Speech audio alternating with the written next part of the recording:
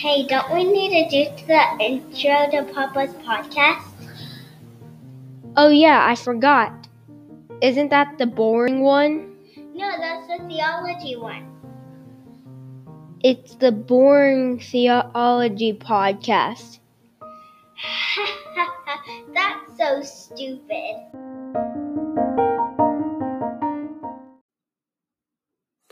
Welcome to the Boring Theology Podcast, where we will be digging our way through the Bible from a Reformed confessional perspective. I'm your host, Michael Esch, and welcome to the fourth installment of the Bible Timeline series. Today we'll be examining the Exodus. This is where the Egyptians have enslaved God's people, and now they are going to exit out of Egypt, and they're going to spend 40 years in the desert. In the series, this is our fourth installment. So we've already covered the beginning, God's creation, the fall of man, the patriarchs, that was Abraham, Isaac, and Jacob, and then their 12 sons. We talked about how the 11, or I guess it was 10 sons at the time, sold Joseph into slavery. Joseph went into Egypt, became in charge, and then during a famine, the rest of the Israelites came down into Egypt, and Joseph saved them. And today we're going to talk about how after 400 years they become enslaved people and they exit out of Egypt. Then next week we'll be talking about their time in Canaan and the judges. From there, the people ask for a king. God gives them a king. We call this the early kingdom. After a couple kings are set up, there is a split in Israel, and there becomes a northern kingdom and a southern kingdom. This time period is considered the divided kingdom. From there, the northern kingdom will rebel, and the southern kingdom will eventually rebel too, and God will exile the Israelites out of Egypt. Then they will return, and during this time, the prophets are proclaiming to God's people that they will be exiled, and they will talk about their return, and they will also be prophesying a new covenant, the Messiah that's to come, and to make all things right, and that he would save the world, all people groups. And so then there's 400 years of silence after they return and build up the second temple. 400 years of silence, and Jesus comes, and he lives his life. He lives a perfect life. He's 100% man, 100% God. He is then crucified. He dies. They bury him. 3 days later, he resurrects, and then he returns for 40 days and walks among the people, establishing his church.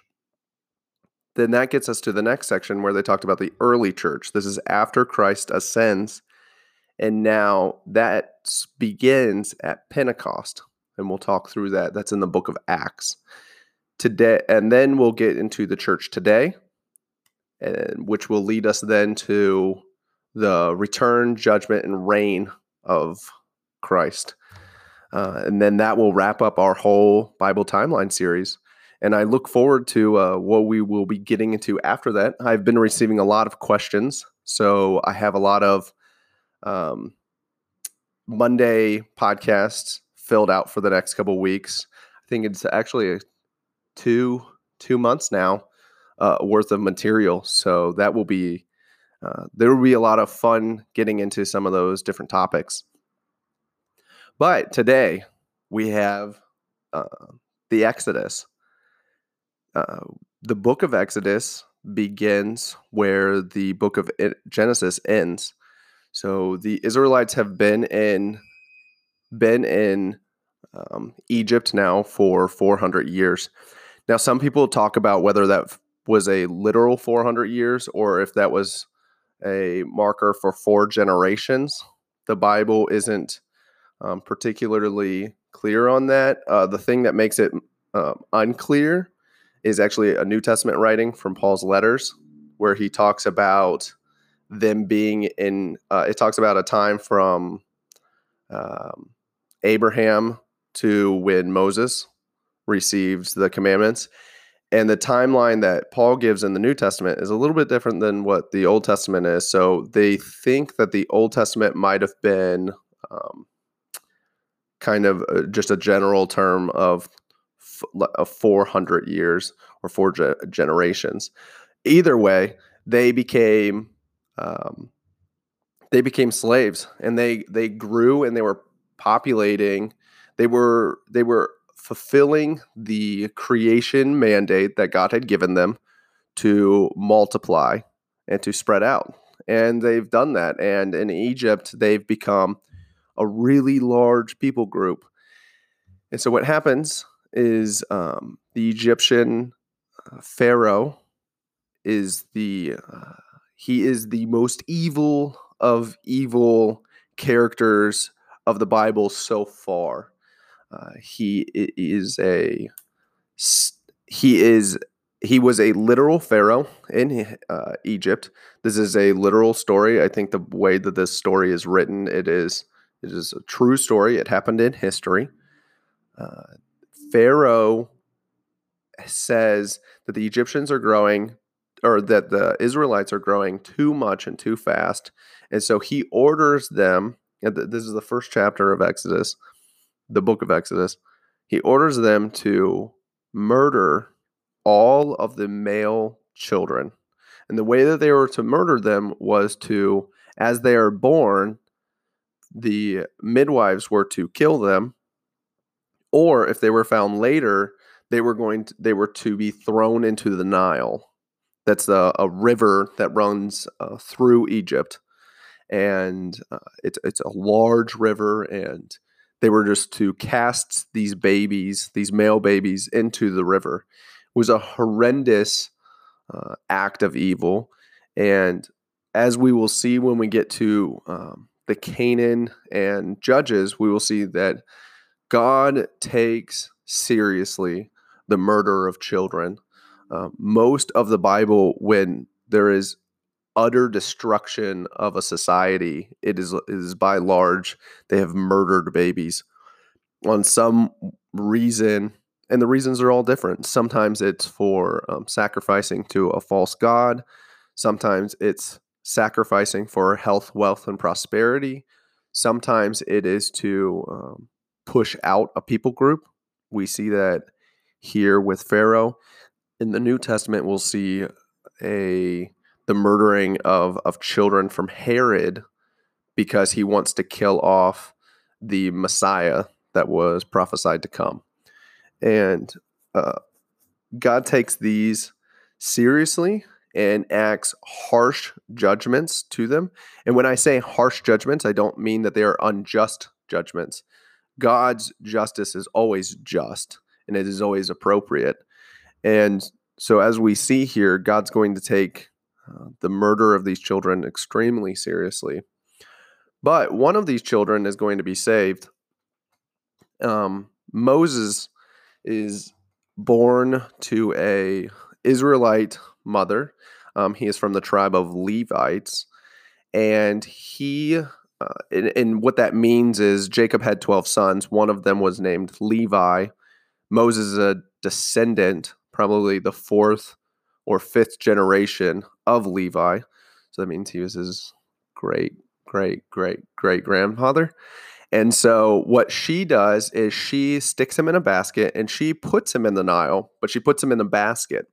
And so he's floating down the river, but his mother places him in just a way that Pharaoh's wives and servants will see him. And they collect him. So Pharaoh's family collects him, finds him, and they don't murder him. They have a heart to care for this baby boy. And so Moses gets raised in Pharaoh's household. And as he's being raised, he's raised as an Egyptian. But one day, we don't have a lot of that history. I know there's a movie out there that shows a little bit more of his childhood there. They take some creative liberties there with that one. But in the scripture, it just kind of jumps up to when Moses is older. We don't know how much older. We just know that he's an adult now. And he sees the Egyptians enslaving the Israelites. And Moses knows that he's an Israelite. We don't know how he knows that, if it's so much physical difference, or if he was raised differently, or if he was constantly told he was an Israelite. We don't know that for sure, but we do know that he knows he's an Israelite, and that he's being treated a lot differently than the rest of them. He sees an Egyptian slave master beating one of the Israelites. And so Moses goes over and murders him. And as he murders him, he hides the body, and he tries to cover it up. But when Moses returns, the Israelites call him out for being a murderer.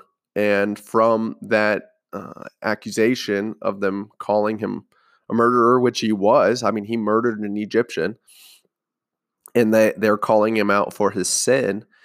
Pharaoh finds out, and he orders that Moses be killed. So Moses flees, and he runs away, and he ends up going far out and joins a flock of people, and actually becomes a shepherd. And out of this group, he ends up finding somebody to marry, and he marries out there. But he's also shepherding. And what we find is at the age of 40, one time as he's shepherding, that he has this interaction with a burning bush. And the burning bush is God's voice, his presence in the Old Testament. And we see that God calls Moses out from hiding as a shepherd and sends him back to Egypt to save the Israelites. We see here that Moses is hesitant to do this, that he was not a confident, bold leader at this point. But God encourages him, and this is where we first hear that God calls himself the great I am. That means that God has always been, he is, and will always be God, and he never changes. The term for never changes in a theological standpoint is called immutability. God does not change. And so he titles himself with this title, I am. And in this, Moses goes back to Egypt and demands that the people are let go. Now, what's interesting here is that we know that Moses had something wrong with his speech. He either had a stutter or something was going on with his speech that made him not a great public speaker. Now, he still does publicly speak, but Aaron, his brother, does a lot of the speaking for him. When he demands that the people are let go, Pharaoh refuses. And then there's this back and forth between Moses and Pharaoh. Now, at the time of the burning bush, God had told Moses that that God would harden Pharaoh's heart, and that he would reject the people leaving, and yet God would still save the people. Now, then when we go into the story, we see the Moses, as he's writing the story, says that Pharaoh hardened his own heart. As these plagues are coming, it continuously says that Pharaoh hardens his heart. But then in the story, it also says later on, it says that God hardened Pharaoh's heart. So there's like this mixture of Pharaoh being responsible for the sin that he is committing, and yet also simultaneously, God is sovereign over everything that is happening. And we see a tension here in this story, and theologians have tried to work this out, but there is this tension here. And so if you ever hear somebody preaching this and they're acting like there's no tension here, they're not really being faithful to the text, because there is a tension between God's sovereignty and man's freedom or choice in the matter. What we would say in a a correct teaching of this would say that man is free, but God is most free. So where we are responsible for our sin, God is also responsible for overseeing everything that's all been created. Now, we also know that God is not the author of sin, so God can never be responsible for the sin. In a theological term, we would say that sin happens secondarily from God, that man chooses it, but it's not outside God's ordained plan for creation or outside of the covenant of redemption. These are things that are in God's control. And we actually see that being exhibited here in these plagues, because the plagues in Scripture says that it was to demonstrate to Pharaoh and to the gods of the Egyptians that God was sovereign over all things. So these plagues are going to be a mixture of plagues that are demonstrating God's sovereignty over Pharaoh and over the gods of the Egyptians. So there's mixtures here, and theologians also they have arguments and disagreements on which plagues were representative of a god or of something that was valuable to the Egyptian culture or directly to Pharaoh. But one thing I think that is very significant is the first and last plague. The first plague was the river turning to blood, the river that Pharaoh had commanded all of these Israelite children to be thrown into, to be cast into. That river turns to blood. In the last plague, we see that God comes down and takes the firstborn of all children that are not covered with the blood of the Lamb. God issues out this last plague, and he gives everybody the opportunity to be saved. He says that if you take an unblemished lamb, you sacrifice it, you eat it, you take the blood from that lamb and put it on your doorpost, and then you eat what they will later call a Passover meal, then you would be saved. And you just had to do this to be saved. It was an act of faith in God. It was a faith in the blood of the sacrifice, which is a foreshadowing, or we would say that this is typological of Christ, that we as Christians and we as the people of God, God's covenant people, we put our faith in Christ's blood and his atoning work, his sacrifice. It was that our sins require punishment. Our God is just, and yet he's also merciful. But his mercy doesn't trump his justice. There's always going to be justice. So we would say that an atonement is necessary to pay the price for our sin. And here in the Passover is symbolically saying that Christ is going to be our Passover lamb. He, in the future, this is pointing to the Messiah that's coming, that his blood will be shed, and that we will take his blood and put that over us, and we will be justified. Justice was enacted. Christ took all of our sin, but yet then we were also given mercy because we deserved that punishment, but Christ stood in for us. And so here we see that being symbolized with the lamb. What's interesting is that every year the Israelites are going to remember this Passover during a Sabbath holiday. And in the new covenant, we will take that and we will observe that in something we do weekly in the communion. So we see the body is broken and the blood is shed in the bread and in the wine. But here is the first example, or is the Passover. This is the first one. And Pharaoh rejects doing the Passover and acknowledging God. He has hardened his heart towards God, and God has hardened Pharaoh's heart. And so Pharaoh rejects it, and Pharaoh's son is part of the group that dies. Now Pharaoh, from this point, takes the Israelites and casts them out. He sends them, says, leave. I don't want you to be here anymore. Go. And so they leave. Now Pharaoh then hardens his heart more and then sends his army after the Israelites as they are leaving Egypt. And so we see the parting of the Red Sea, and then the Israelites coming through, and then Pharaoh's army gets swallowed up in the sea, and God's people are free. Now, this story of the Exodus, I would highly encourage you to go through and actually read it, because I'm kind of just skimming over it, because in this podcast, we got to cover all of Exodus, Leviticus, Numbers, and Deuteronomy.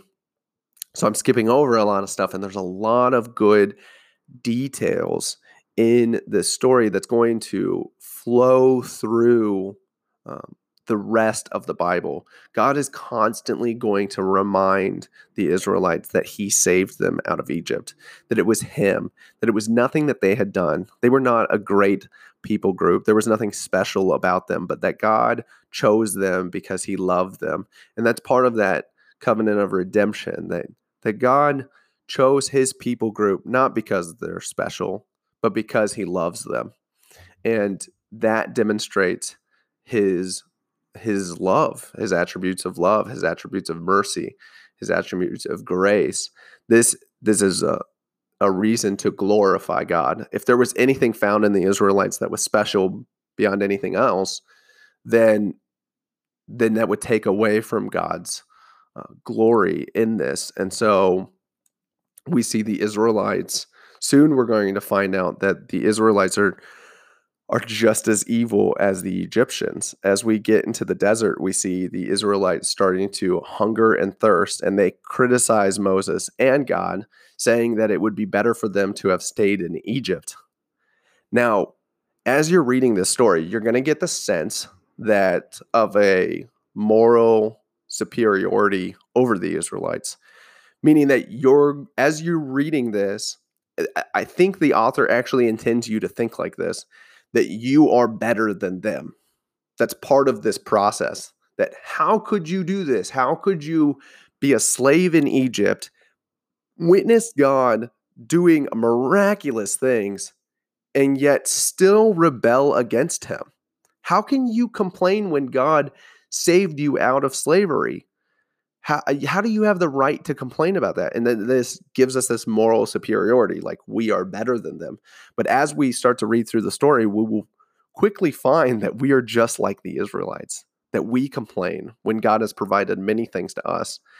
And at one point, Jesus will tell a parable to a man who says that he wants to return after he died. He wants to return to tell his brothers and his family that after death is eternity of heaven or hell, that you will either spend eternity in God's grace or you will spend eternity under his wrath for justice according to your sin. That he wants to return and tell them that. And Jesus responds, why? They have what Moses has written to them. So you have these stories. You have this story just as the children of the Israelites that were too young to understand that they had been saved out of slavery.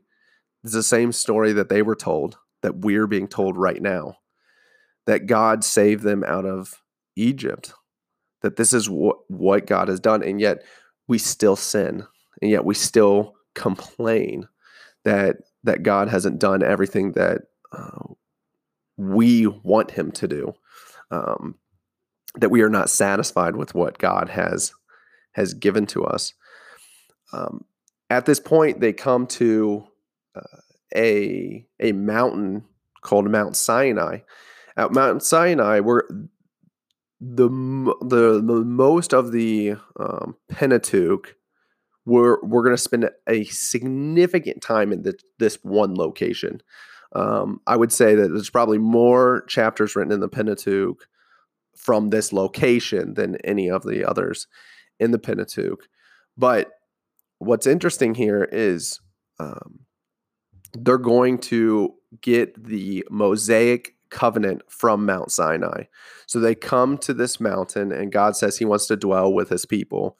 But they are unclean. They are not holy people. They are sinful people, just like we described about their criticizing Moses and God, saying that they would rather go into Egypt. So they have some sin that needs to be atoned for. And so in this Mosaic covenant, God's going to create ways or means for them to to atone for that sin.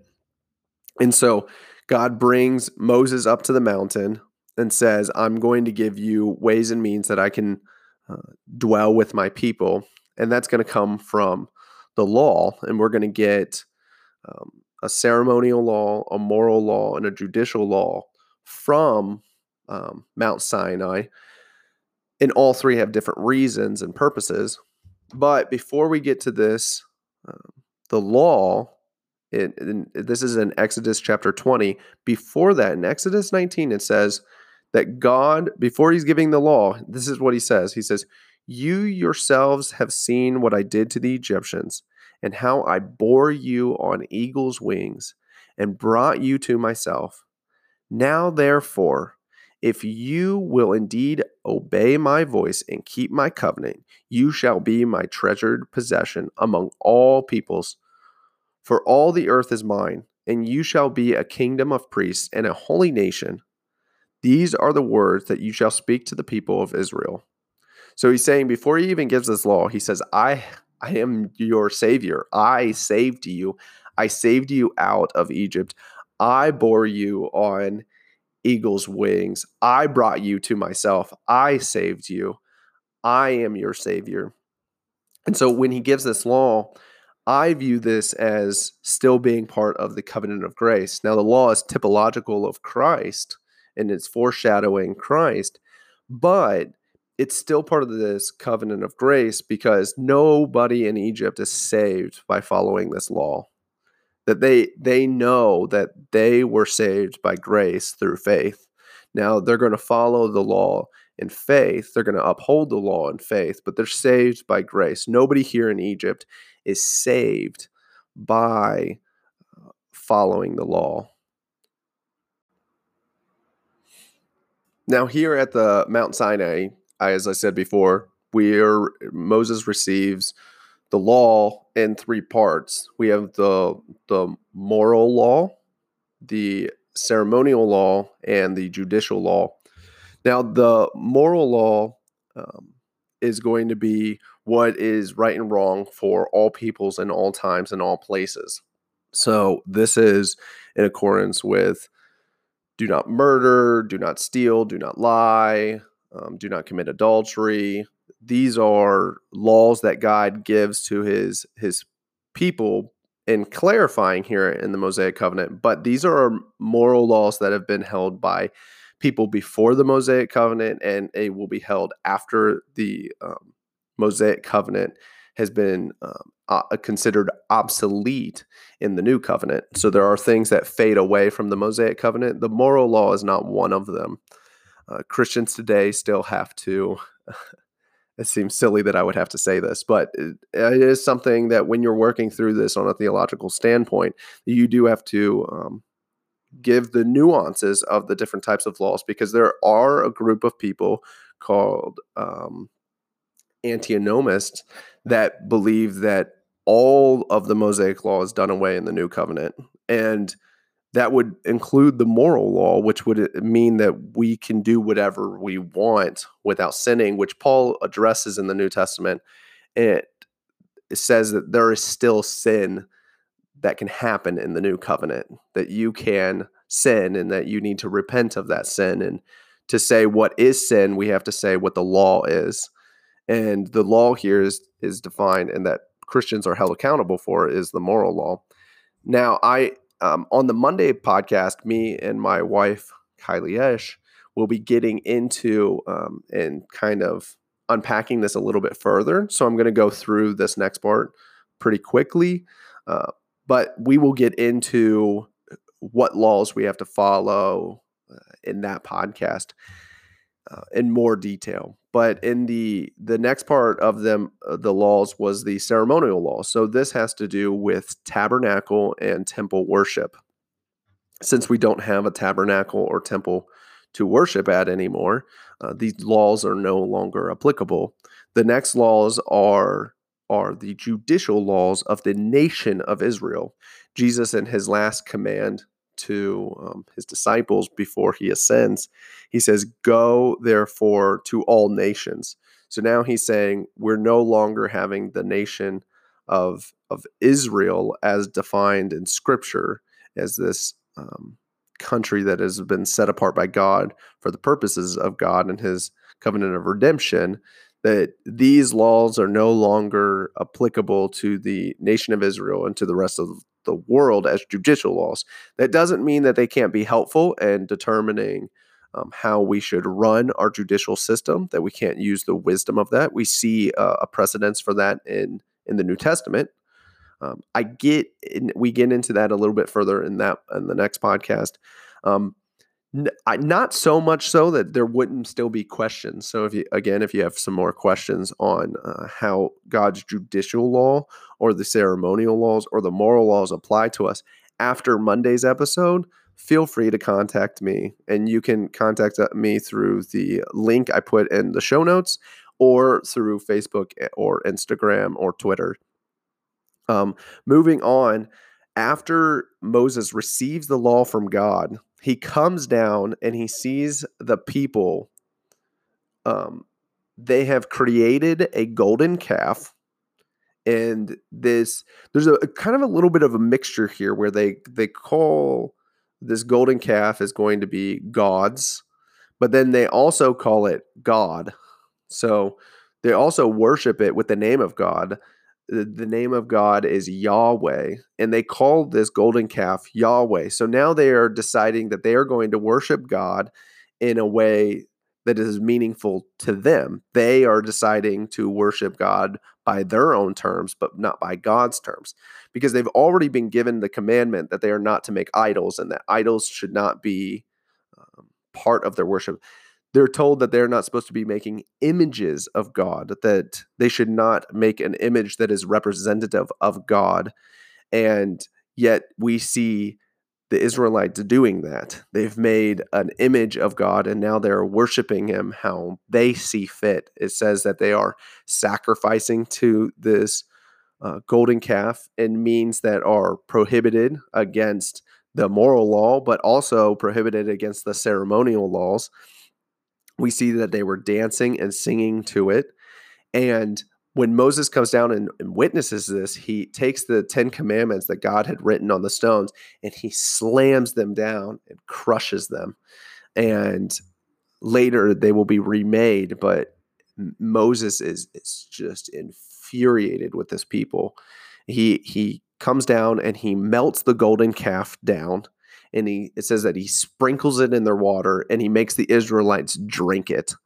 Then Moses calls out the Levites to go through and pour judgment out on the Israelites for this. And he has them put to death for doing this. Now, not all the Israelites are put to death, but particular ones. For this idol worship. Now, this is going to seem harsh for those of us that live in the 21st century, especially since we are looking at it from the lens of a lot of our churches worship God in a similar way, that they worship God by the way that they want to worship God. They don't worship God according to the way that Scripture explicitly says that we should worship God. So we look at this as being a really harsh punishment. But what we see here is that this is actually a merciful act of God's grace, that he's only wiping out some of them. Because in previous chapters in Genesis, we have Noah's flood where he wipes out the whole world except for one family. And then we have in Sodom and Gomorrah, he wipes out a whole city except for one family. So here we have God actually being very merciful to the Israelites. We see that there is a mercy here in not killing all of them and wiping them all out for this act of disobedience. Moving along here, we see that the Lord expresses a desire to wipe them out. And Moses appeals to God and says, remember the covenant that you made with Abraham. And remember to fulfill that covenant, to make a promise, to keep your promise. And he prays for that God would keep his promise to Abraham, that he would be a merciful God, that he would be slow to anger, that he was abounding in steadfast love and faithfulness, and keeping steadfast love for thousands, forgiving their iniquity, transgression, and sin, but who will by no means clear the guilty, visiting iniquity on the fathers of the children and the children's children to the third and fourth generations. So we see again this tension.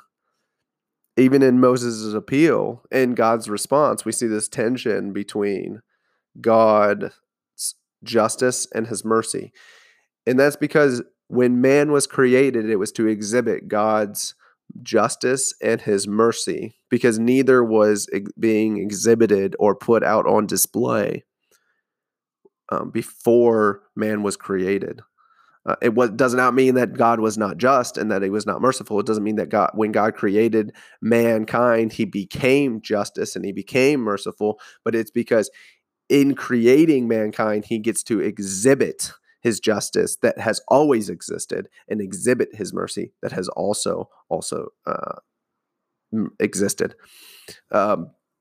From this point, God does forgive the Israelites, and then Moses is given the commands on how to construct the tabernacle. This is going to be a separate place among God's people. It will actually be placed in the center of the people, that the tribes will go out in 4 different directions and surround this tabernacle. But the tabernacle was to be the center place of the Israelites.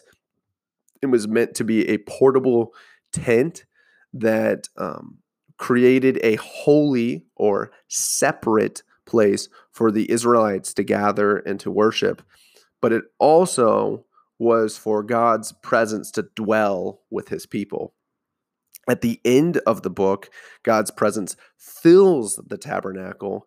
And what's really interesting, and it's very fitting, because God hasn't issued out the ceremonial laws.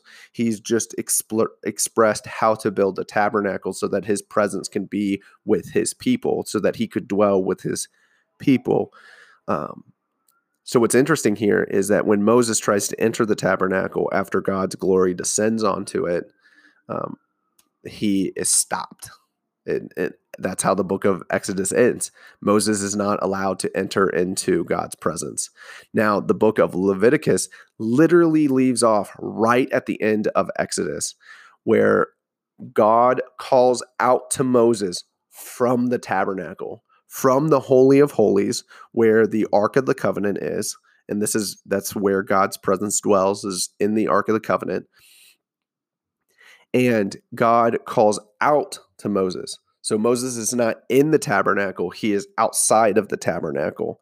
And we see here that God then gives instructions. And the book of Leviticus is going to go through instructions on how the people can be holy to enter into God's presence, that they would be an acceptable priesthood of people to enter and advocate for God's people, for their sin. So even to go into God's into God's presence, to sacrifice an animal, to atone for their sins, they have to be made holy before they go into God's presence. So there has to be means for them to cleanse themselves and to wash themselves, and for them to set themselves apart from the people before they can even advocate for the people. This is typological of Christ, because Christ is our priest. He is our holy priest. He is the perfect priest. He is our advocate. He is the one who advocates for our atonement, and he becomes our atonement before God, that he is the perfect priest. He is holy, that he doesn't have to become holy. He is holy. And whereas you see all of these rituals that these men have to do to become acceptable into God's presence, Christ is already that. Christ has always been that. He will always be that, because Christ is the great I am.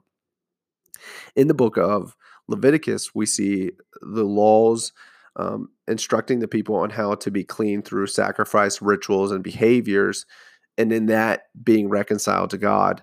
This is all centered around God being merciful to the nation of Israel and making a way for them to be holy, because God doesn't have to do this. God doesn't have to have them be in the presence. He can, again, do what he did with the people with Noah and just wipe everybody out. That's what they deserve for their sin. So anytime we are breathing breath, it's because of the mercy of God, and that God has given that mercy to everyone. And not that God has given salvation to everybody, but God has given mercy and grace to everyone, because after they sin, we all deserve death, because that's what was promised to us. In the book of Leviticus, it's set up into 7 sections to explicitly give the instructions. The reason that it's set up in 7 sections, I was reading through this and I read some commentaries on this, and a lot of this is set up for memorization. And so the 7 sections of the book help with memorizing, because the 7 sections relate to each other. They kind of mirror one another. The first 3 sections of the book of Leviticus, the first section's on rituals, and then directly for the priesthood, and then for purity of the people. Then in the last 3 sections, it's again about rituals, priesthood, and purity. The rituals here in the first section of the book is about sacrifices and holy days.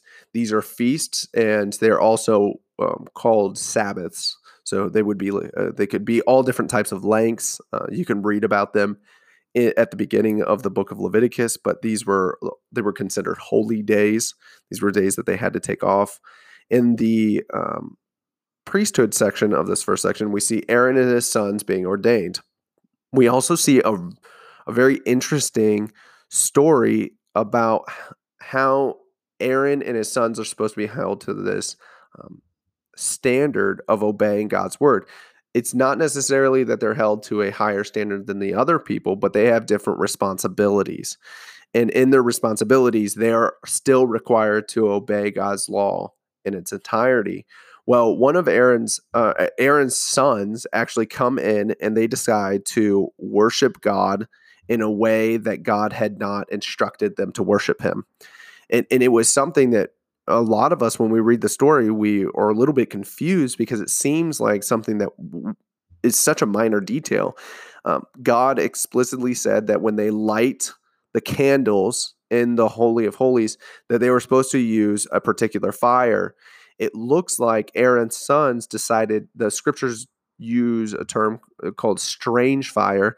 What I think it means is that they just used an outside source of fire, not some type of weird fire, but like they just used a fire that they were not instructed to do.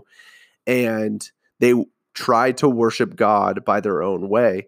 And I think it's an important reminder that we should only worship God in the way that God prescribes, and not by the suggestions of Satan or by the imaginations of man, because God's response to this is brutal.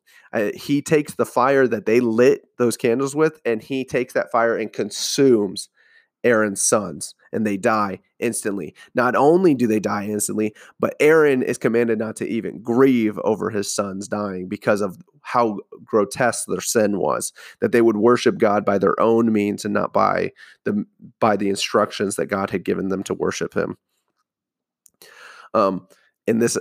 And then again, in this section of the priesthood, we see it end with the qualifications to be a priest. The next section is about purity. So, and again, we're still in this.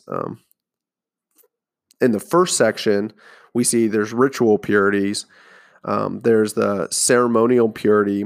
That was all centered around making sure that before you entered into the tabernacle to present a sacrifice to the priest, so that the priest could sacrifice for you, that you had to take care to do particular things before you entered into that holy place. One of the restrictions, and it goes into great detail, is that you're not supposed to touch anything that resembled death. You weren't allowed to touch dead animals. You weren't allowed to do anything that was symbolic of mortality, anything of that nature. So we see that there is a separate, or of a holiness that is being set apart, so that when you enter in, you are clean. And so, like, if you touched a dead animal, it wasn't that you were put to death for touching a dead animal. There was that you just had to do certain ceremonial cleanings before you could enter into the tabernacle. And so, but everything here has to do with blood or bodily excretions and anything along those lines that were considered or types of symbolic of death. A lot of it had to do with blood, which symbolizes life. And so when blood is out of the body, it symbolizes death. And so the touching of that was symbolic of death, and therefore made you unclean to enter into the Holy of Holies. Again, there's in Leviticus, they go through instructions on how to clean yourself so that you could enter into the Holy of Holies. In the purity section of the last part of Leviticus, it talks about talking about our moral purity, and this talks about how God's people in all times are supposed to care for the poor, how we are supposed to have a high level of sexual integrity and not be like other nations. What's interesting here is in Leviticus that other nations are punished for breaking these sexual moral laws. They're never punished for breaking the ceremonial laws because they weren't given the ceremonial laws. They weren't expected to follow these ceremonial laws outside of Israel.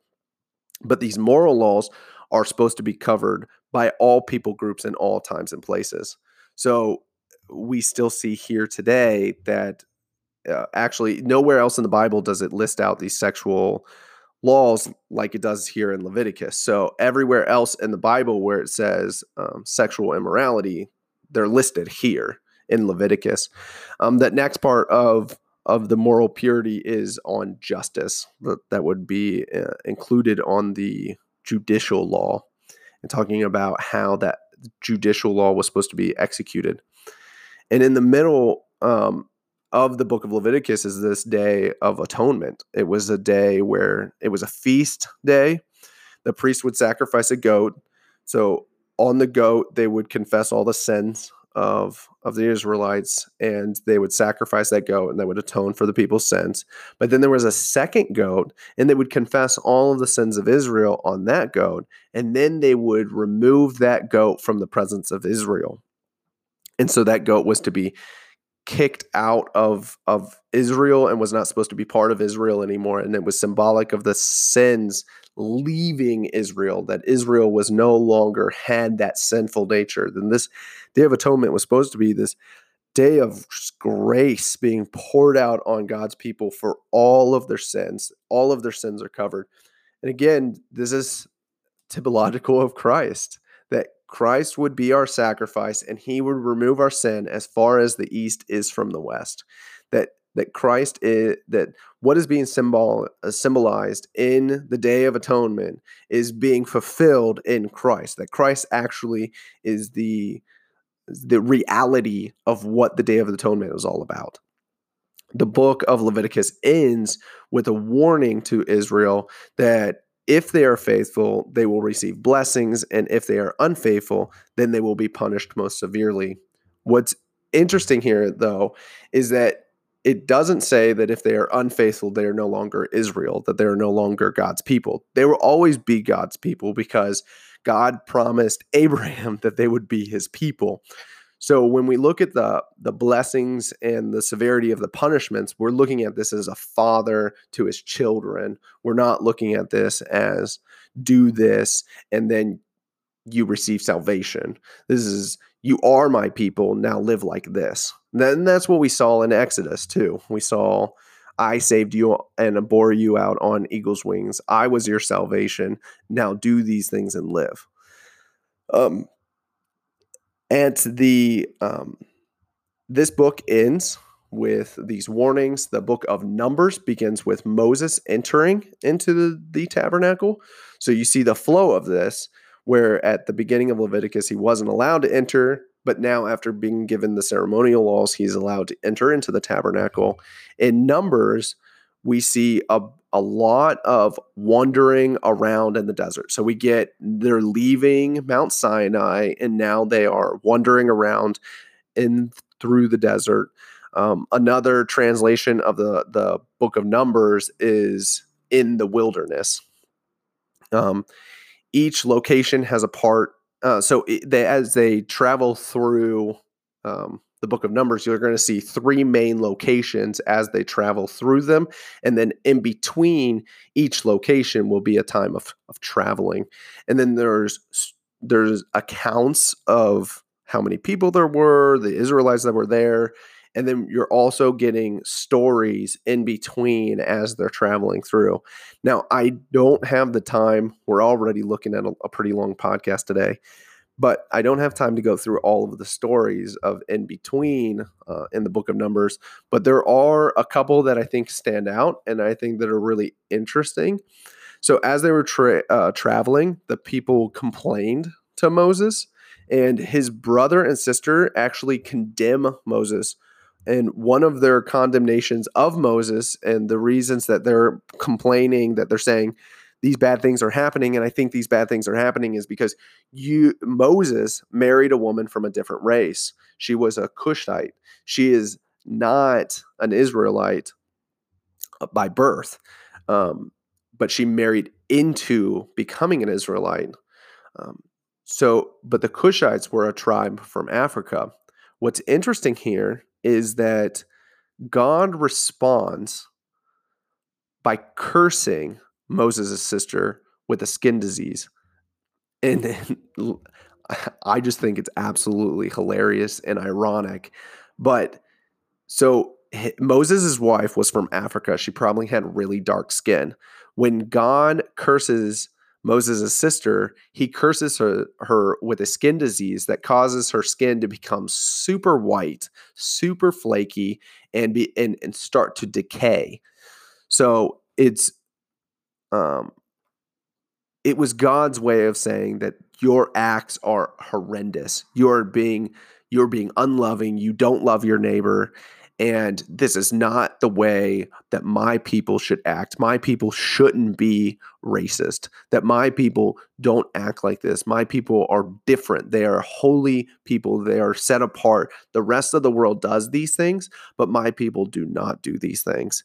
And so what's interesting here is that this curse, according to the ceremonial laws and the judicial laws, required that Moses' sister be put outside of Israel, that she, with her skin disease, was considered unclean, and she was now not allowed to live in Israel. So her white, flaky, decaying skin, that her skin now required her to be excommunicated from the Israelites. Now, Moses asked for her to be forgiven, and God does forgive her, but he requires her to stay outside of the camp for 7 days as after her skin disease has been healed. She still has to remain 7 days.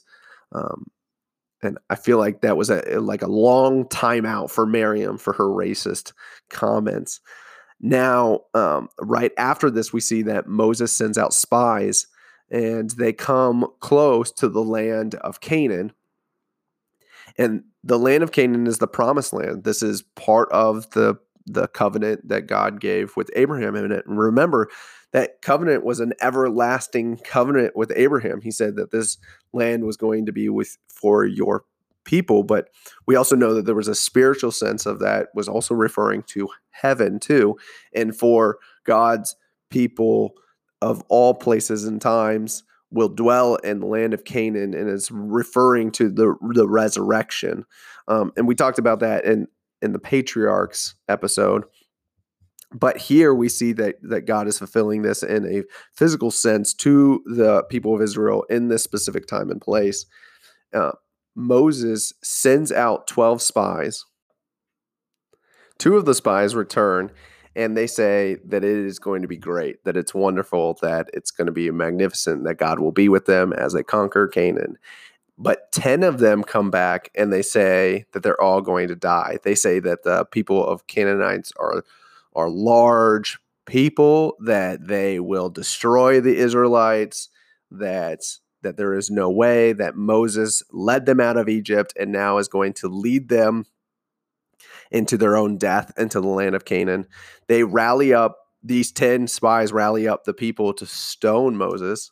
God's presence becomes known in the tabernacle, and Moses calls out to God to have mercy on his people.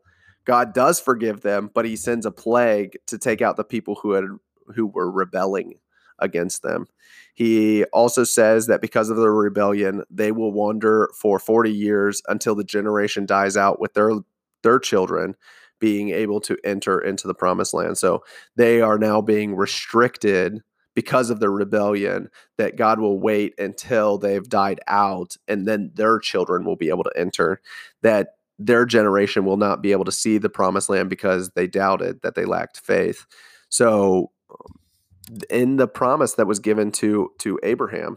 So we also see that Moses at one point in the book of Numbers rebels against God by not trusting him to provide water.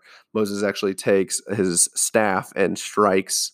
God instructed him to strike a rock so that water would come out. And Moses, in his anger and frustration, strikes it twice. And God says to Moses that even Moses lacked faith. That doesn't mean that these people weren't saved, but it does mean that they sinned against God, and there is consequences for our sin, especially there's a temporal sense of consequences for our sin, and then there's an eternal consequences for our sin. And we see that the temporal consequences for Moses and the Israelites of that generation was that they were not able to enter into the promised land. At another point, we see, this is probably my favorite story too. I'm trying to make sure that this podcast doesn't get into too much of my personal life, and we keep it pretty strictly on just boring theology. But this is a story I love to tell my children. There's a point in Numbers where the people complain so much about how it would be better to be in Egypt than to have followed God out of Israel or out of Egypt, that God sends snakes to bite them. And I tell my children that sometimes too. I'm like, you realize that God did it once, he could do it again. And then they don't like that story. But the Israelites here have, they rebel against God, and God sends snakes and he bites them. And as they're suffering from the poison in the snake, from the snakes, God gives them a way to be redeemed. They build a staff, and if they just look and have faith on the staff that has a symbolic snake on it, that they will be saved. Again, the story is typological of Christ, because if you just look to Christ, you will be saved. If you have your faith in Christ and in Christ alone, you will be saved. This story is so rich in foreshadowing Christ. It's so good as we look through this, because we are constantly seeing God being faithful to an unfaithful people, that he is constantly expressing justice and mercy. At the end of this book, Moses prepares the people for them to enter into the promised land. And now, again, Moses wasn't allowed to enter into the promised land. So we see the book of Deuteronomy is Moses addressing the people before they go into the promised land. So in this book, Moses goes over the story of Israel. He's recapping it. Again, these recaps and these, like the repetition of these stories being told over and over again, is for the sake of memorization, that they're written this way so that it's easy to remember the story, and not only that, but to remember the important parts of the story that really drive home the point of what God is telling his people about the nature of God and the nature of man. He recaps the law for them in this. He encourages the people to be faithful. He warns them to not be rebellious. And then the book of Deuteronomy concludes with Moses dying and passing on the reins to a man named Joshua. And so then, as Moses is dying, Joshua is now taking charge. And in the next podcast, the next podcast of the Bible timeline series, we will be getting into Joshua's military campaigns into the Promised Land. We'll begin with the Israelites being baptized into the Promised Land, and then we will talk about their reign through it. And then after Joshua, we'll talk about the judges. And again, in the next podcast that's coming out on Monday is a separate podcast with my wife where we will be answering some questions about the law. If you like this podcast and you want to support it, you can by liking, sharing, and commenting on posts.